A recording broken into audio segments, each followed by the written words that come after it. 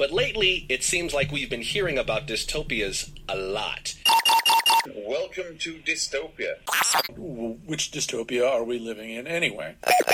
It seems culturally we're obsessed with dystopia. I hear a lot of people saying, oh my goodness, we're living in a dystopia right now. Dystopia is already upon us, it would appear.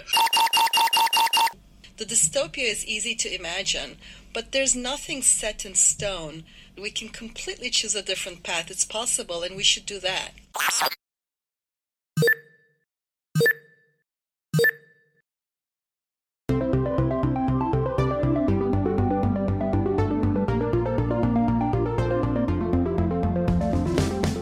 I'm Alina Utrata, and this is The Anti-Dystopians, the politics podcast about tech.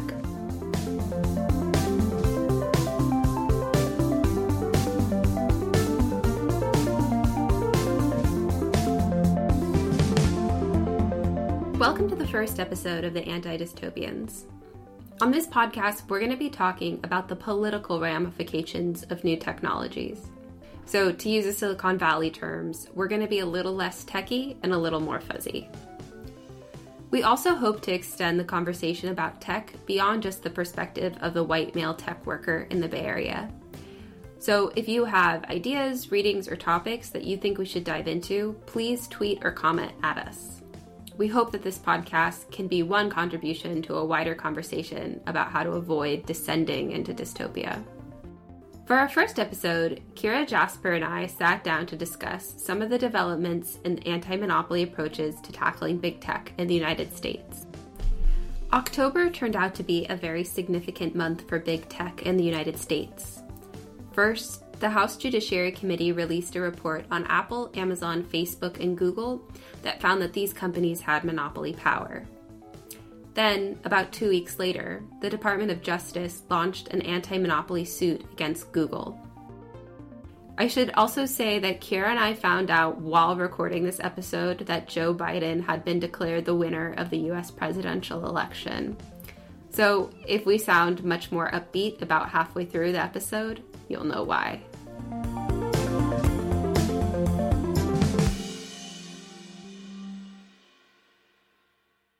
So hi everybody, I'm Alina Utrata. And I'm Kira Jasper. And for our very first episode of The Anti-Dystopians, we're going to be talking about the politics of monopolies and the pros and cons of a antitrust approach to taking on the quote-unquote big tech companies. So first, we should start by saying that we're going to be focusing on American anti-monopoly developments. We know that the EU has done a ton of stuff with antitrust in regards to big tech. And it's so good that we're going to have an entire episode dedicated just to the EU. So that's why we're focusing on the US for this podcast. And in particular, because in October, we had two big anti-monopoly developments in the US. First was the US House Judiciary report on the big four, Google, Apple, Amazon, and Facebook, that found that those companies were monopolies. And then we had the DOJ suit against Google at the end of the month. And it is also coming on the recent US presidential election, which as we record is still happening. And will probably happen for another week. So there's a lot. It has been endless, but it does look like Joe Biden is ahead. And if that is the case, one of his economic advisors and probably economic cabinet positions will go to Elizabeth Warren, who in her campaign for president specifically campaigned on a pledge to break up big tech. So some very interesting developments, don't you think, Kira? Yeah, absolutely. And there's a lot here for us to dig into. So I guess just to start off, we should maybe provide the audience with a bit of context as to what these two huge developments in the U.S. Congress were over the past month. So starting off with the House Judiciary Report, Alina read all 449 pages of the report. Forever. I don't know how that's possible, but I guess to start off, can you provide a bit of context as to what the report said, why it was filed in the first place, and what the biggest takeaways were regarding both the economic briefly, but specifically the political ramifications of the monopolization of these tech companies.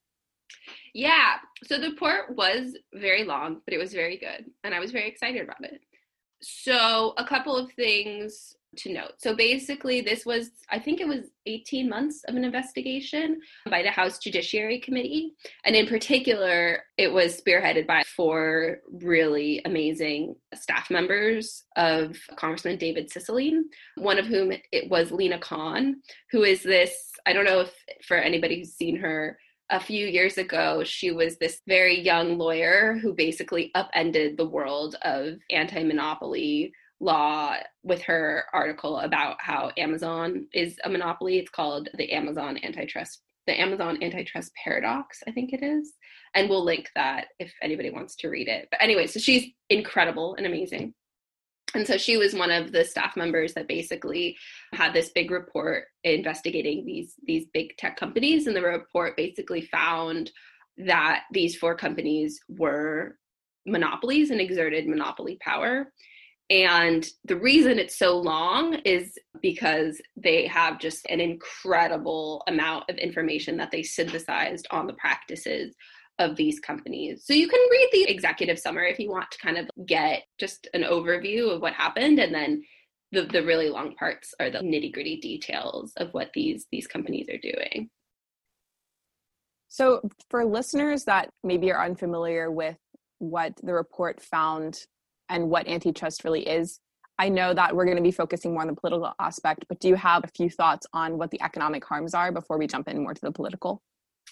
Yeah. So one of the reasons Lena Khan's article was so kind of revolutionary is because for many years in the US, antitrust has been dominated by this theory spearheaded by a lawyer called Bork, which basically argued that anti-monopoly law should be based on this idea of consumer harm, which can be found basically with just higher prices. So the idea being if monopolies charge higher prices, they're bad.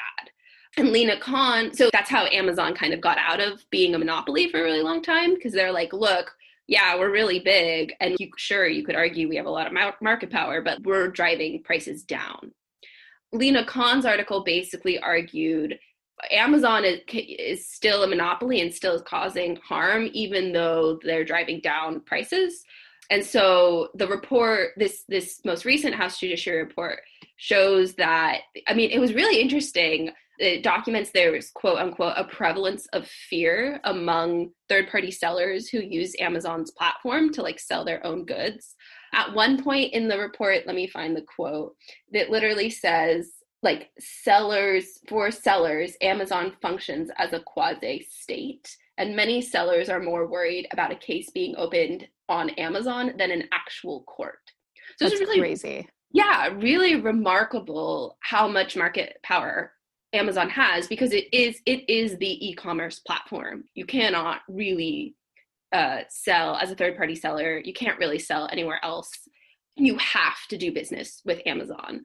And Amazon has a lot of policies to sort of just increase its power. So one of the things it does is it encourages these third-party sellers to house and store their goods in Amazon warehouses, and then Amazon will take care of shipping for them, which on the one hand, you're like, oh, that's so nice and great, but actually it just increases their power. So if you do something that Amazon doesn't like, or you're competing with Amazon's products, they could make your shipping 10 days long and have Amazon created products one day. So, or they can change your ranking in Amazon's listing when you search on Amazon.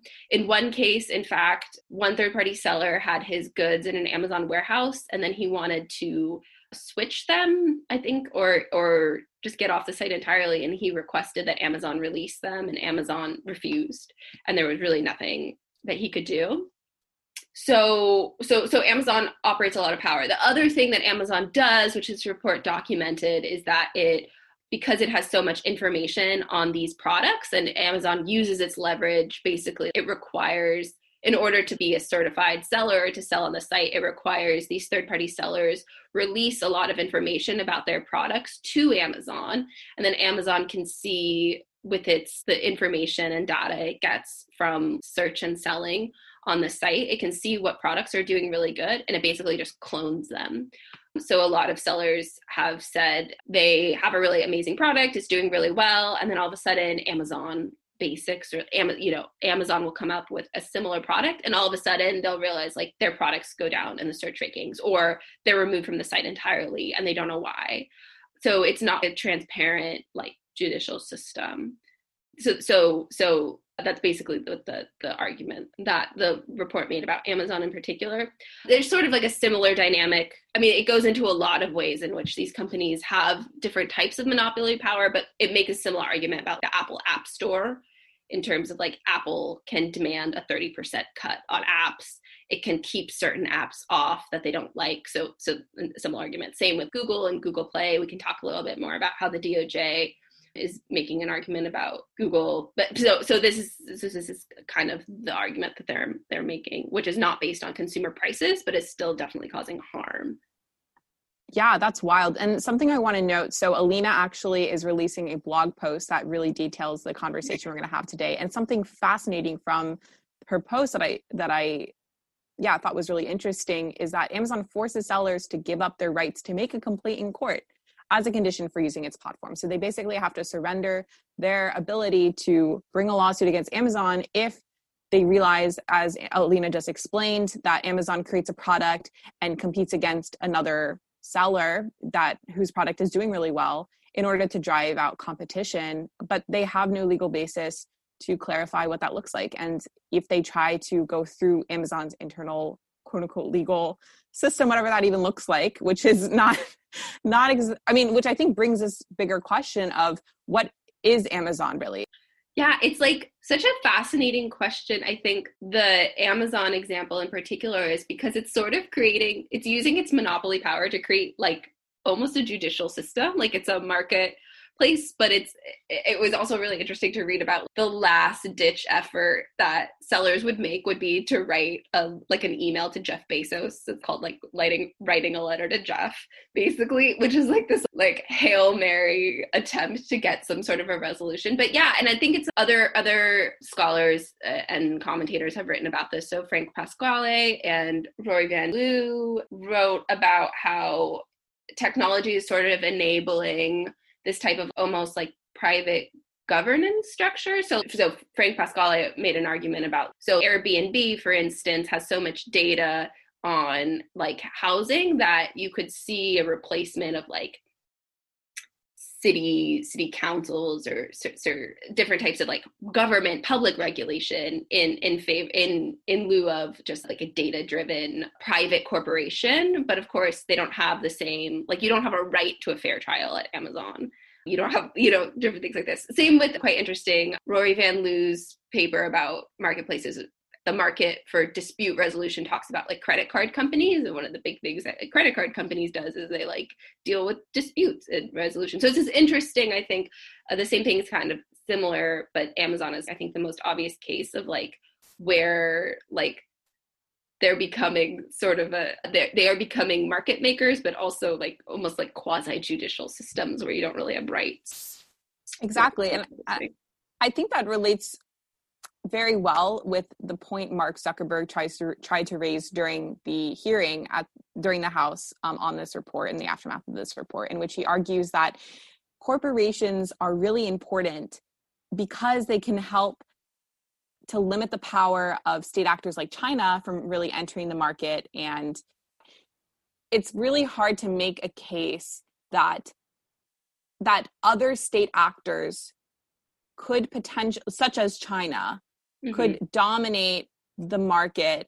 And because they don't have these same US values like democracy, competition, inclusion, and free expression, this is a reason why having these big companies sort of regulate the market is a positive thing. But in my opinion, and we don't have to delve too deep into this, but the rule of law is an essential part of having a healthy, functioning democracy. If you do not have an ability to have some form of accountability, then you cannot argue that the system is democratic. in my opinion. And the health of that rule of law is really important. And so when you have these huge companies and there's many reasons why we cannot, maybe it's even improper to call these companies democratic, because that would imply that they are a state. But to sort of argue that these systems have free values if there's no way to keep them accountable. And when you have this tension between DC and Silicon Valley, I think that's really illustrative of this lack of accountability for not only the state regulating what these companies do, but then also people playing within that system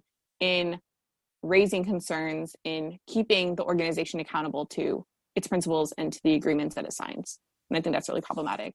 No, I think that's such a good point. And like, it relates back to like kind of two approaches you could take to like remedies for these monopolies.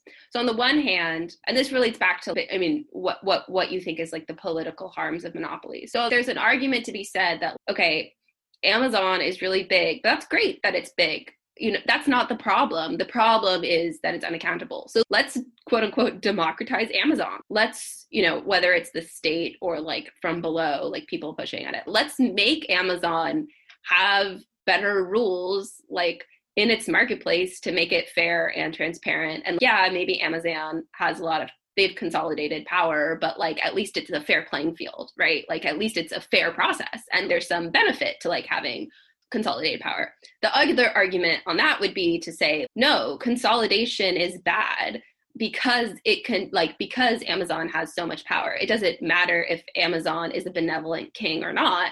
The problem is that Amazon is a king. So let's break up e-commerce marketplaces so that like sellers or consumers have better bargaining power so that they can go to different places. And this is, I think, sort of like a parallel argument to political power, which is to say you can either consolidate power and then try to democratize that or put checks on it, or you can break up power to make it less efficient. And that was sort of like the idea of breaking up the three branches of the US government. Like the US government is intentionally meant to be inefficient because efficiency breeds power.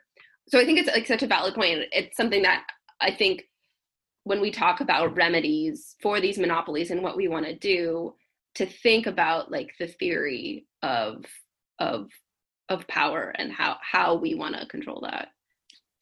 Yeah, I want to take one step back before we go further and sort of interrogate the assumption that I think we're both operating on, which is that these companies sort of act like a state. And I wanted to see if you can dig deeper into why you think that's true, because obviously these companies don't think that. In fact, during the committee hearing, they were trying to argue the opposite, despite the operating assumption I think a lot of the lawmakers were operating in. So can you sort of explain why you think that these companies are kind of acting like a state, or what qualities of the company are state-like that are concerning, especially as they're trying to operate within a state and in a nationalist world? Not nationalist world, what is this? Like the Westphalian state system. Yeah, the Westphalian state system. Yeah, no, it's interesting. I mean, I found that line in the House Judiciary Report really interesting. I think you kind of see tossed around in commentary about these companies, like comparison to the state. So like Fox had an article that was like, Facebook is a nation state and Mark Zuckerberg is the king, you know, and sometimes they mean actually like the power of the corporations themselves. So for example, Facebook and Co. to create a cryptocurrency with Libra, just very much a way like a state operates power. And sometimes they mean corporate governance. So like Facebook as a corporation is sort of organized like an absolute monarchy in which like Mark Zuckerberg has a majority of voting shares. He's not really accountable to a board of directors. Like he has complete control. And that's an interesting question when we talk about remedies too, which is I think one of the reasons Mark Zuckerberg was Facebook was so resilient to the ad boycott this summer around hate speech on Facebook is because Mark Zuckerberg has basically he is an absolute sovereign of Facebook. And so there's an argument there to be made that one of the things you can do is reform the companies themselves. But I thought it was a really telling line in the House report And it was very, I mean, I don't even think like it was only because I was going through it like very nitpicky. It wasn't like front and center, but it was a very telling line that they said it was operating like a quasi state in terms of, and it was talking specifically about this sort of like quasi judicial capacity. And I thought that was really interesting. I don't know how widespread that like idea is, but it is certainly like an interesting, and we can go into sort of like the ways that the House Judiciary Report explicitly talks about how these monopolies operate power. But it is this sort of like interesting question about the interaction between these big tech corporations and like state power. And that's been something that like through the history of anti-monopolies has been like a question, which is like how does it threaten the power of the state and the public? Yeah, I guess digging now into that, into more of the report and what are the political dimensions or political ramifications of these big tech companies are there a few other elements of the report that really stuck out to you? Yeah, so a couple of things. So like they say specifically there's a political element to these anti-democracies. So like the exact quote is, our economy and democracy are at stake. So there was like an explicit recognition in the report that this is not just about like efficiency or, you know, competitiveness for the sake of competitiveness. There's a political element. So there's a couple of arguments the report says in particular that I thought were quite interesting. So the first is they talked about the effect that the digital platforms have on journalism, which I thought was really interesting. They basically argued that like like probably Facebook in particular, but like these technologies destroyed local news. And that means that there is this, you know, the fourth estate ability to hold local governments accountable has disappeared. The second sort of argument, which we sort of talked about, is that these companies like exert a type of like economic tyranny over individuals. So this is the most famous quote, which is from the 1819 congressional debate about the Sherman Antitrust Act. So U.S. Senator Sherman said, "If we would not endure a king as a political power, we should not endure a king over the production, transportation, and sale of any of the necessaries of life. If we would not submit to an emperor, we should not submit to an autocrat of trade." So this is kind of the argument we were talking about, which is like Amazon, for instance, operates a sort of like tyrannical economic power over sellers, and that like and power over individuals, again, whether it's benevolent king or not, is bad. This is infringing on freedom. And the thing that I thought was really fascinating was that the report explicitly says that big tech's, the monopolies, political lobbying and donations are a threat. So this sort of feeds back into this question of corporations as people and donations as free speech and super PACs.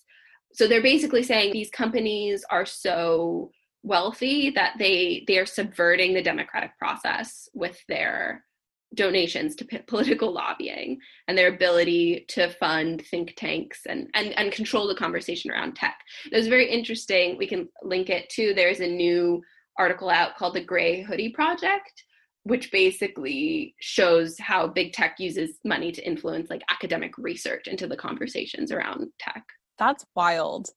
And I also think this links back to the point that we made earlier about accountability. Like if journalism is limited, then there's no way for outside organizations to keep these tech companies accountable, to keep democracy accountable. And I think that's obviously has huge political risk in the functioning of this country, the United States, not to mention what kind of algorithm or like what kind of impact this could have if they're critical of these tech companies as well, if they're really able to manipulate what we see. And the power of knowledge, if it's controlled by these tech companies, has really serious implications. And as you said, like with with controlling what is researched in think tanks and academia, I mean, I think there's a huge risk in that as well. And especially and I think that's really heightened too when we see this divide between DC and Silicon Valley, it's almost like a screaming match in terms of there's not really like a clear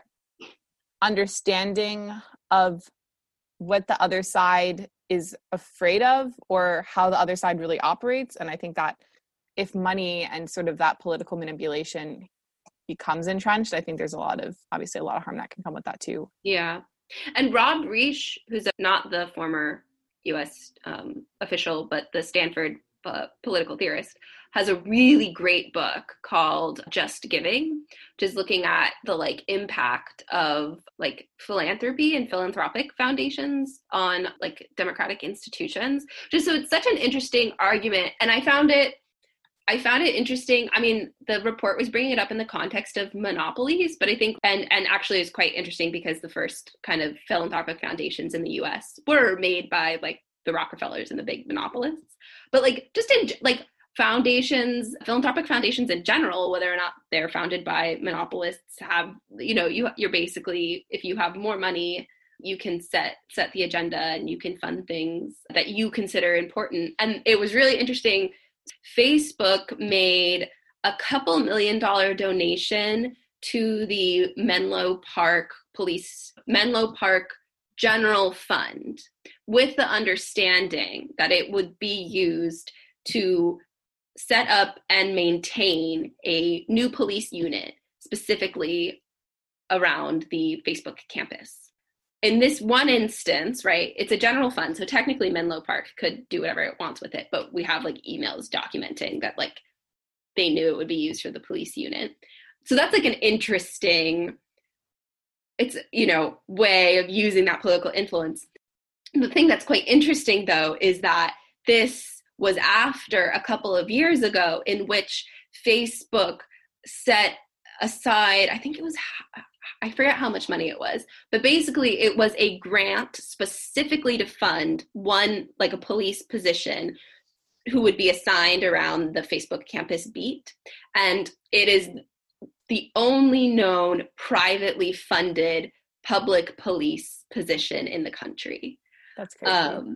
So, right. And there was a lot of argument about that, about, okay, Facebook is, on the one hand, you can be like, oh, this is great. Facebook has a ton of money. The campus is located in an area that like maybe needs more money, and they're using their money to fund a police officer. On the other hand, the community was like, hey, you're subverting the democratic process. Like, just give us taxes, and then we as a community will decide whether we feel like that community money should go to policing.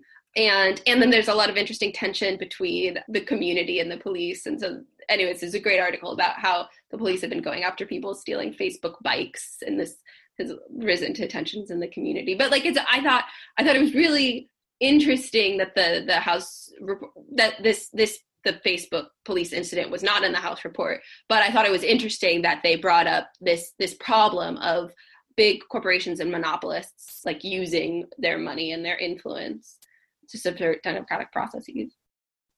Yeah, so just to wrap up sort of the biggest takeaways from the House Judiciary Report, are there any arguments that maybe aren't included in the report that you think are worth mentioning? Yeah, so there's two sort of political arguments about monopolies that exist that weren't explicitly mentioned. So the first argument came from Mark Zuckerberg in his testimony, in which he basically argues that, look, if you break us up, Chinese-backed companies like TikTok will dominate the market in our stead, and that these companies do not have the same values as like Facebook, an American company, does. It's an interesting argument. I mean, I think it's clearly very self-serving for Facebook to say that. It also sort of like glosses over harms that can be caused by corporations. So Mark Zuckerberg's basically making an argument like, look, the state is scarier than a dominant state with state-backed corporations is scarier than like us, a dominant American company. Sort of glosses over the harms that consolidation of like corporate power can have, which is something that like we've obviously seen with the questions of like, how should Facebook think about its approach to like regulating news content in the run up to the US presidential election, right? Like on the one hand, the fact that Mark Zuckerberg could make these decisions that have like huge, enormous consequences for how our democracy goes. I mean, Ryan Mack at BuzzFeed during the election had an amazing report that found that Facebook has a violence and incitements metric that it uses to track certain hashtags and certain things, which has like real life consequences for like people showing up at outside like voting, like the counting places. So even though it's not a state, it's the fact that it's not a state, personally, I think is a little more alarming. So that's, but it is one question, right? And I think it is a good question about like how we should also think about the international dimensions to the big tech challenges.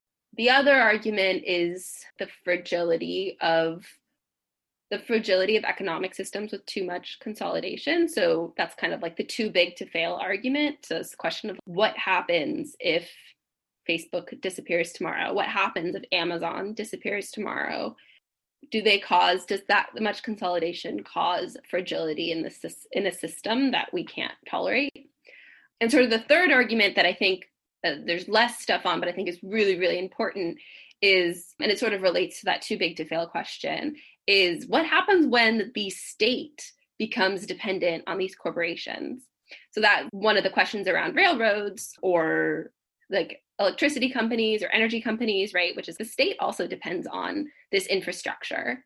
And it's quite an interesting question. So like in one of the things in the report that was like very not highlighted is that AWS, which is like Amazon's cloud computing servers, which is also essentially a monopoly. It really only competes with Microsoft, dominates public cloud computing. So the like stat from the report, 6,500 government agencies use AWS, which is Amazon's cloud computing servers, including NASA and the CIA.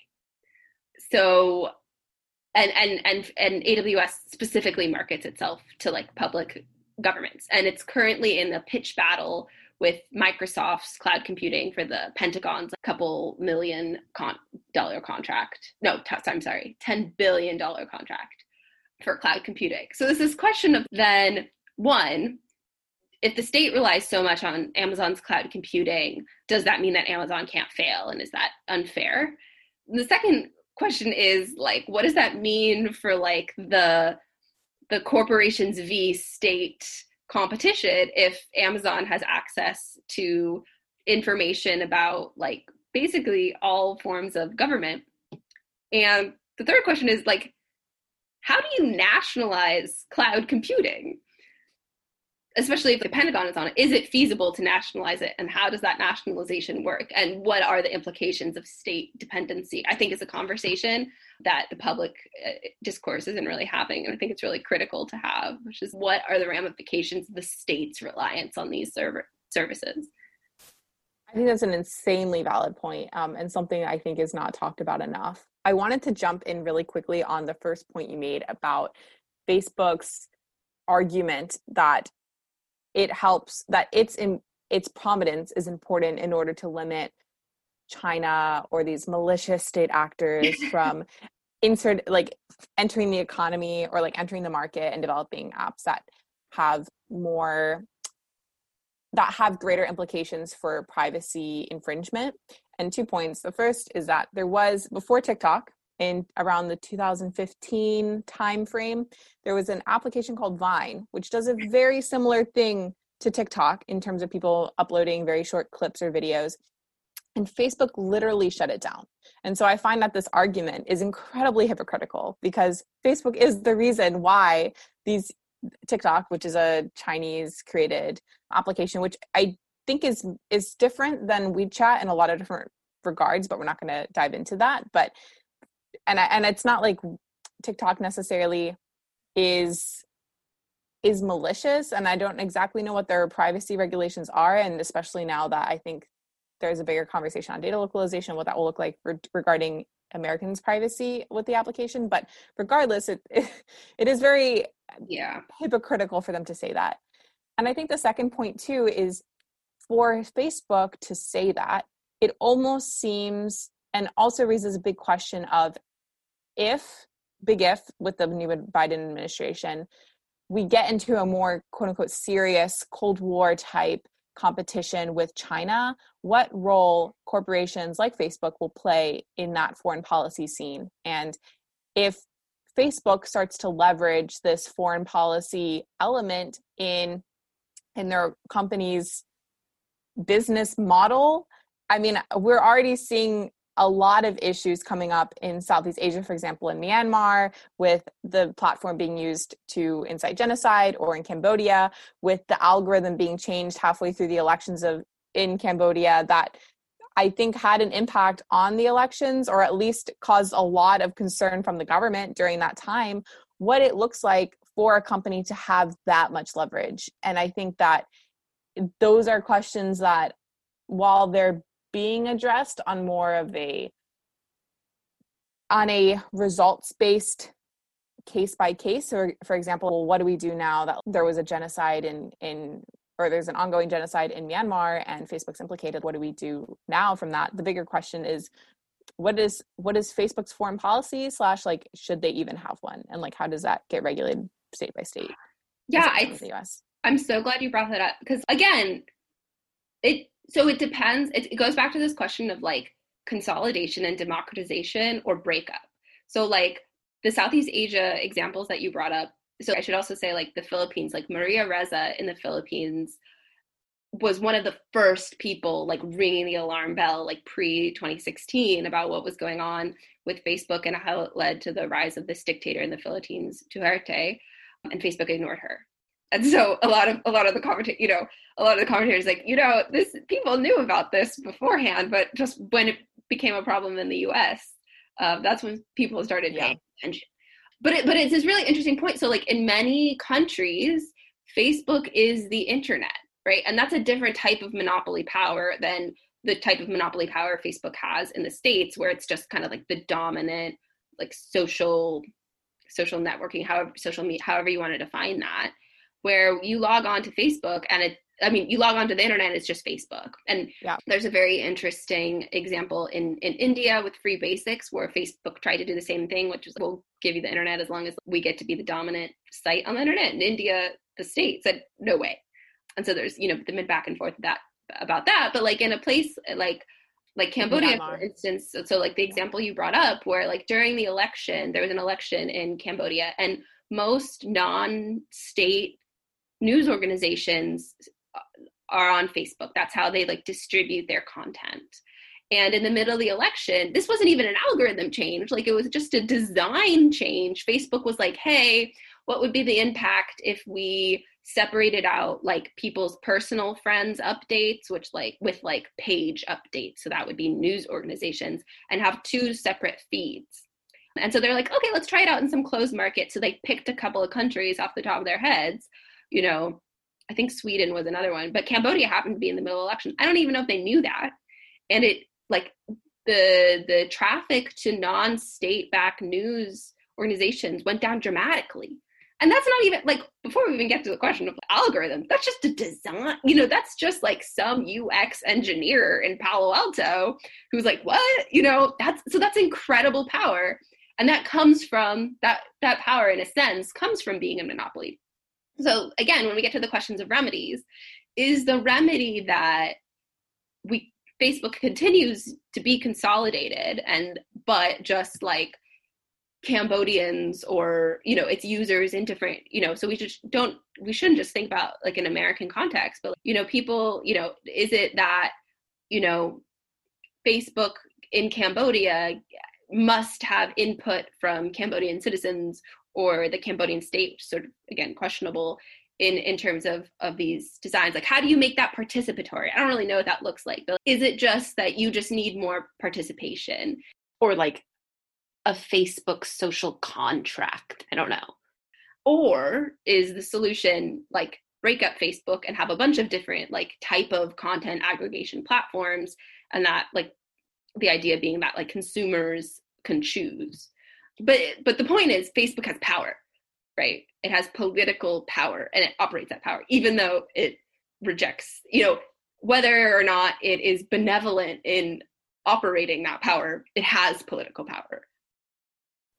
Absolutely. And I think its relationship being a US company has political implications for this country. And I think that's another reason why it's important that the US government is trying to investigate what are the political ramifications of of a company like Facebook, because it does reflect on what sort of US influence there is based on what US laws are. And I think the fact that the US's relationship and regulation of these companies will have serious implications for other countries is a sort of subtle foreign policy that I feel like is not really being explored a lot, but is going to have, as you mentioned, serious implications for the impact of other democracies, for the human rights protections of minority communities, for example, in the Rohingya in Myanmar. And I think that it's something that's really, it's known but under investigated. And I think your point about the Philippines is an example that is just not mentioned, isn't very much understudied, despite the fact that people were raising the alarm bells in the run up to Duterte's election. So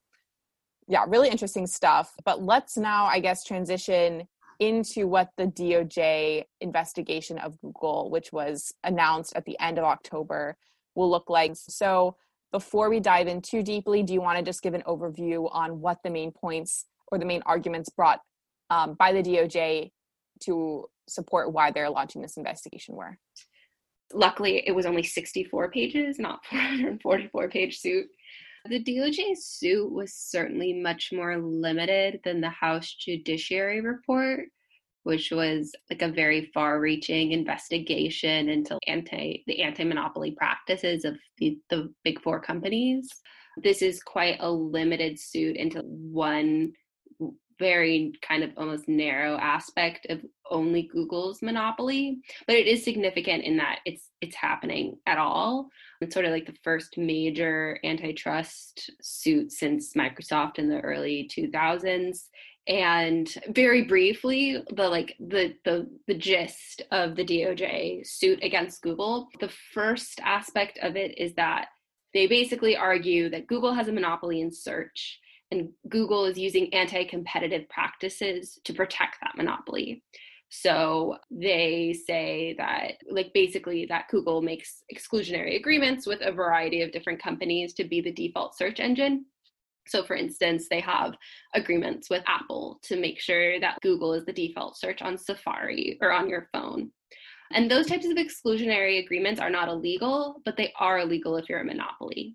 The second aspect of the suit that I think is interesting has to do with Google's phone operating system. So that's Android, the Android operating system. Google does release the Android operating system, but essentially, as the suit alleges, they have a series of carrots and sticks to make sure that no one changes the operating system in a way that would not harm Google. So one of those is don't make Google the default search engine, but a variety of different things. You need to have Gmail on the home page, or you need to, or Google Maps on the front page. There's a ton of specifications for what you can and cannot do to change the phone.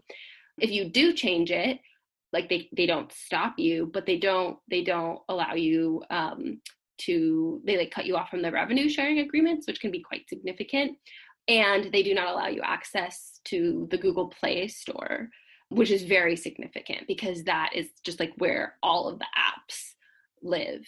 So if you buy an Android phone and you can't access the Google Play Store, it's kind of useless to you. There's a lot of nitty gritty details that we could go into in terms of the suit, but I do think that my takeaway from reading it was just it is so narrow.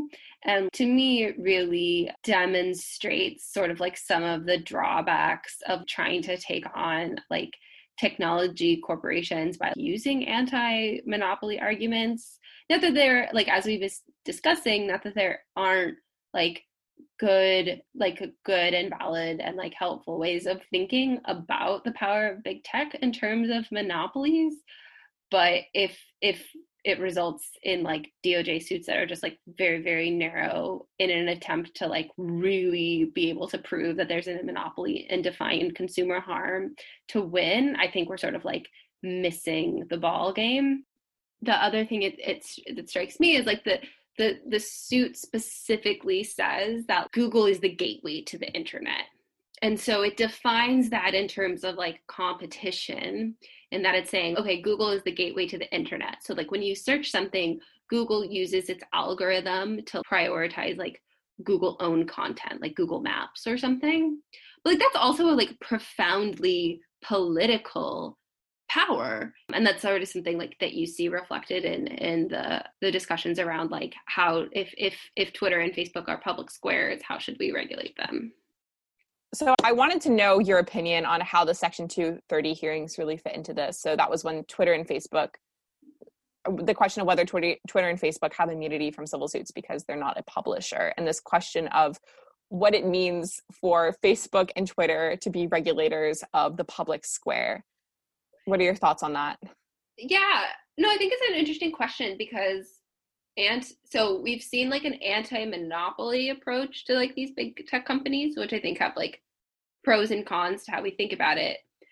But the other question, the other approach to taking on the power of big tech, quote unquote, has been Section 230, which basically like these companies rely on this interpretation of 230 by saying they're platforms, they're not publishers, and therefore like they can't be sued for whatever content is on. And so right before the election, there was the hearing about it where they called Jack Dorsey and Mark Zuckerberg over to testify. There's an amazing sort of clip of Ted Cruz just like yelling at Jack Dorsey, the CEO of Twitter. And Jack Dorsey's this very like hippie, like calm. He has this goatee beard, and he was like projecting this like very San Francisco chill vibe. And it was so bizarre to see Ted Cruz just like screaming at him, and then Jack Dorsey was just like, you can tweet. Like it was so just like epitomized the divide between DC and Silicon Valley. But this is interesting. So this is the other, so in a strictly like in their roles as quote unquote public squares, the argument that like Mark Zuckerberg loves to make is, hey, we don't want to be arbiters of free speech, right? Like we don't want to get involved with what you're saying. Like, we're just a company, we want to be fair, blah, blah, blah, blah, blah. And I think they are absolutely delighted. These tech companies are delighted when the conversation is, can we take this content down or keep it up? Because it allows them to use this argument about, free speech, which, by the way, does not apply to companies, only applies to governments. So again, we have this like implicit like idea that like these are governments and not private corporations. So one of the things I thought when Ted Cruz was screaming at Jack Dorsey was like, one of the things the House Judiciary Anti-Monopoly Report came out with was like, the Facebook family of apps, it's 80% of people's online time are taken up by the Facebook family of apps, and like only 20% of the population like even have a Twitter account, and like even fewer of them are actually active users, which as someone who's an active user of Twitter, it was horrifying to learn, because I'm like, am I just talking to myself in a giant, just like the abyss? And the answer is yes. So why doesn't Jack Dorsey just say, hey, Ted Cruz, like I'm not stopping you from publishing anything on the internet. I'm just like, Twitter is just a distributor, in the same way that like if a book publishing company refuses to publish something, they're not preventing you from saying it. They're just like not printing it. So it's this interesting question of we think of these platforms as the internet. And we think of them as the public square. And like part of that relates to their quote unquote monopoly power, which is, if you can't say something on Facebook, or if Facebook's like distribution algorithms downrank your posts, it has real world ramifications. And I think, so two kind of interesting things come out from that. One is that the New York Times did a very interesting article about people who were kicked off of Facebook. So these are people who probably got swept up in an anti-bot or, they really don't know why they were kicked off Facebook, because you don't have a right to a Facebook account. And there's no recourse or remedy. So it's actually really kind of like tragic article about these people who like would call the Facebook offices. Facebook doesn't have like representatives to deal with this. They actually showed up, I think, at the Seattle Facebook office and was just like, I need to talk about something about getting my account back. And Facebook's actually quite good at picking up people who are trying to create multiple user accounts. So every time they created another account, they were kicked off. And like the implications that this had. So like for one individual, his brother had died and every single photo of his brother had been saved on his Facebook account. So he was like, I just want to download my photos, right? That was, like really tragic. Another woman was like, I sell stuff on like the Facebook marketplace, can't access that anymore. I've lost like touch with customers. Another woman was like running for, this wasn't in the New York Times article, but another article, who was like running for local council or something. And 4 or 5 days before the election, her Facebook account was just suspended. She has no idea why. And so that like dramatically impacted her ability to like reach constituents. So there are real world, Facebook has a lot of power. There's real world impacts on being denied a Facebook account. Now, we're talking about people who want to delete their Facebook account. But if you don't have access to a Facebook account, that impacts your life. So again, it's this question of the consolidation of power. I want to jump in very quickly and ask, though, that the reason that Facebook and Twitter do these purges is because of all these bots and these fake accounts, and they're trying to limit those in order to, I don't want to say cleanse the public domain, but to ensure that we don't have this mass spreading of fake news or different things like that. And so how do you think, I guess, is it unfair to then say that your criticism of these accounts is criticizing that the system is not perfect? Or do you think that there's more of a fundamental flaw with which they are actively targeting certain people over others that makes it so that you have these really sad cases? The question then becomes, is this Facebook and Twitter actively targeting specific people, or is this just the fact that their system's not perfect and sometimes they make mistakes and these are just limited examples or sort of the outlier cases? Yeah, I mean, I think it comes down to this question between whether you have power and whether you exercise that power benevolently. So like Facebook continuously makes the argument, they're like, we're going to do better. So for example, with these cases, they're like, one argument could be like, look, Facebook hasn't done a good job in terms of being transparent about like why these people have been kicked off. And that maybe a solution is that like Facebook needs to have an update to its terms of service or like to even have a customer service department that these individuals could access. But the big problem I think there is like, one, you do not have a right to a Facebook account. Facebook is a private company, so it can arbitrarily deny anybody it wants. And doesn't have to, in these instances, it didn't release the reason why. They're just like assuming. So like Christopher Wiley, who is the whistleblower for Cambridge Analytica, was kicked off of Facebook because, he was implicated in the stuff, certainly against terms of service use of the Facebook data, right? But also because he was a whistleblower, right? Because he was saying Facebook does bad stuff. So like Facebook can kick you off for any reason it wants. That's like an arbitrary power it has. So then the question becomes, is it a problem that Facebook has this power regardless of whether it's exercising that power well or not, right? So is it like, if I do something that Facebook doesn't like, this podcast, for instance, is it a problem that like I could be denied access to everybody I want to talk to on Messenger, or access to like my grandmother's photos, or for people who really rely on Facebook? There's a variety of ways to think about that power. And I think that's another good way to think about the powers of these tech companies, which is like, what happens, one, if you don't have access to them, and what happens if they don't exist? So like Facebook is an interesting case where I think if Facebook could disappear tomorrow, like the entire company, the entire site, and like, it would certainly have a lot of short-term ramifications, but I think in the long term, we could definitely adapt different products and stuff to Facebook, to like the role Facebook has historically had. So certainly like people who depend on Facebook Marketplace would be upset. People who depend on Facebook advertisements would be disrupted. Particularly, I think Facebook Messenger and WhatsApp certainly would be a huge disruption, but people would adopt different things. I mean, I think you would have a panic when you realize you don't know any of your friends' phone numbers, but people would come up with workarounds eventually. But a bigger question, right, is as we talked about, like with the certain other countries where Facebook is the internet, like that would be a huge problem. But ultimately, it might be good because they would have to adopt different like forms of internet service providers. The other question, right, then with Facebook is like that data that you hold on Facebook and you probably haven't backed up. So if like Google disappeared tomorrow, oh my God, right? I think about how much information I have stored on Google, not just my email, like Google Documents, yeah, Maps. I mean, I that's just the things like you think of as Google doing. I mean, Google does so much more stuff, like the Internet Index. I mean, so much stuff. Same if Apple disappeared tomorrow. I mean, the phones, like hardware is obviously a huge problem.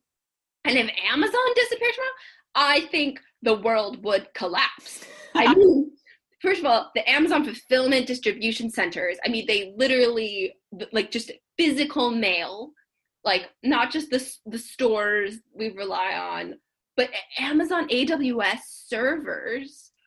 I mean, there was one woman who did this really great article, which is I tried to cut the big four out of my life and I couldn't.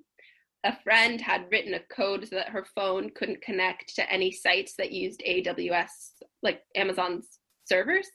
And it was like every single site, Netflix, like things you don't even think of as like using AWS, use AWS. And it's interesting, actually, one of the things that Amazon did was it would allow these like startup companies to rent server space. So it really like cut costs for a lot of like online businesses in terms of like setting up their sites.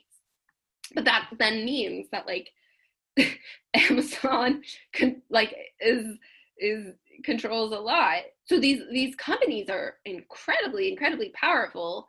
They don't seem like they're going anywhere soon. But the question of if they did collapse, I mean, it would cause calamity, and that's a question of power, right? Which I think is what this all kind of comes back to, which is these companies have immense power.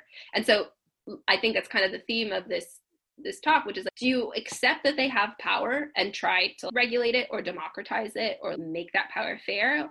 Or do you break up that power so that the consolidation of power doesn't exist?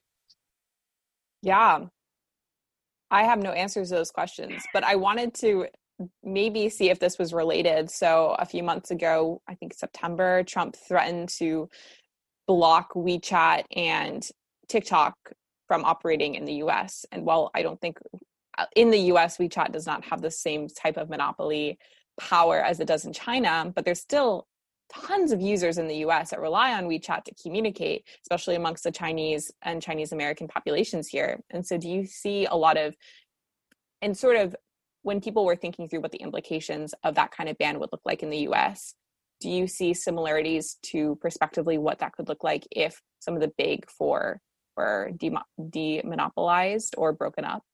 Yeah, I mean, that was such an interesting, because I think we sort of think about that theoretically, like the power of the state versus the power of the corporation. But ultimately, the idea of the Pentagon storming Amazon headquarters is like laughable. It sounds absurd, right?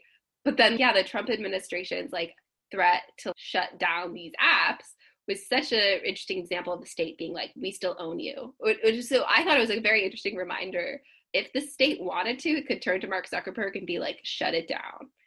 But whether that continues to be true, I think is an interesting question. So yeah, I really think it points to, so like WeChat, as you mentioned, I think if TikTok got shut down, again, I think it would have an impact on individuals' economics. So TikTok actually got shut down in India. So it was really interesting. I think it was a Wall Street Journal feature on this one poor Indian guy who was like, I have made a lot of money off of TikTok because he was a viral star. And then when it got shut down, he basically lost his livelihood.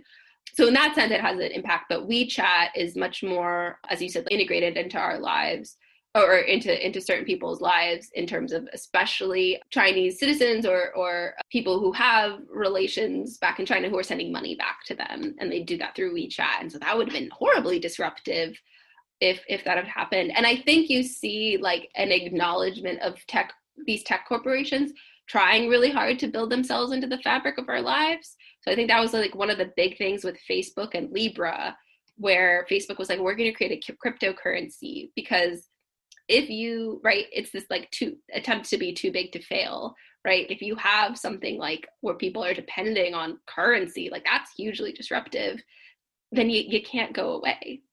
Whereas, and it's so I think we're sort of on the edge of that starting to happen. I mean, I definitely like Twitter could disappear tomorrow. And I think a lot of journalists would have like heart attacks, but would the world stop functioning? No, probably not. But like I said, like if Amazon disappeared tomorrow, like I think like we would have a global meltdown. So, and like even if Google Maps disappeared tomorrow, like you think about or Apple Maps, like what would happen to shipping, right? So there are these things built into the fabric of our lives. And again, right, the question is that okay? Do we want them to be that powerful and just regulate them and make sure they're accountable to us? Or do we want to break them up and force them to compete? So have competitions in maps or Gmail or email or whatever, right? But yeah. Yeah. And I think that's why we have the big four, and Twitter's not included in that, is because when you think about it, any one of those big four, if they were to shut down tomorrow, would dramatically impact the lives of everyday people in ways that I think are even unimaginable, as you said. And I think some more than others. I think, as you said, Amazon way more on a day-to-day basis, and Facebook, like I think we could all, in this country, we could live without Facebook. But then you think about Myanmar, like what would happen if Facebook died? Yeah. You would have no internet, like you would have no communication. And I think it's an ever more pressing country in the era of coronavirus, when everything is being transferred online so that you can still function, the economy can still function, even though it's not face to face. And as that gets as the importance of these companies increases, I think we're going to have an even more serious and precarious discussion in the next year about what this could look like, especially as we transition out of this COVID era. And a lot of these legacies continue to live on our dependence on Amazon, or our dependence on these companies for communication, for food, for our livelihoods.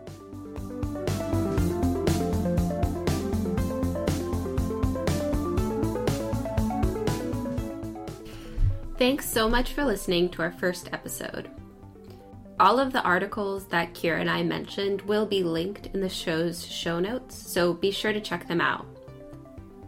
You can also tweet at me or Kira using the links below, or comment on this episode if you have thoughts, recommended readings, or ideas for future episodes. To stop the world from descending into dystopia, be sure to subscribe to the Anti-Dystopians wherever you get your podcasts.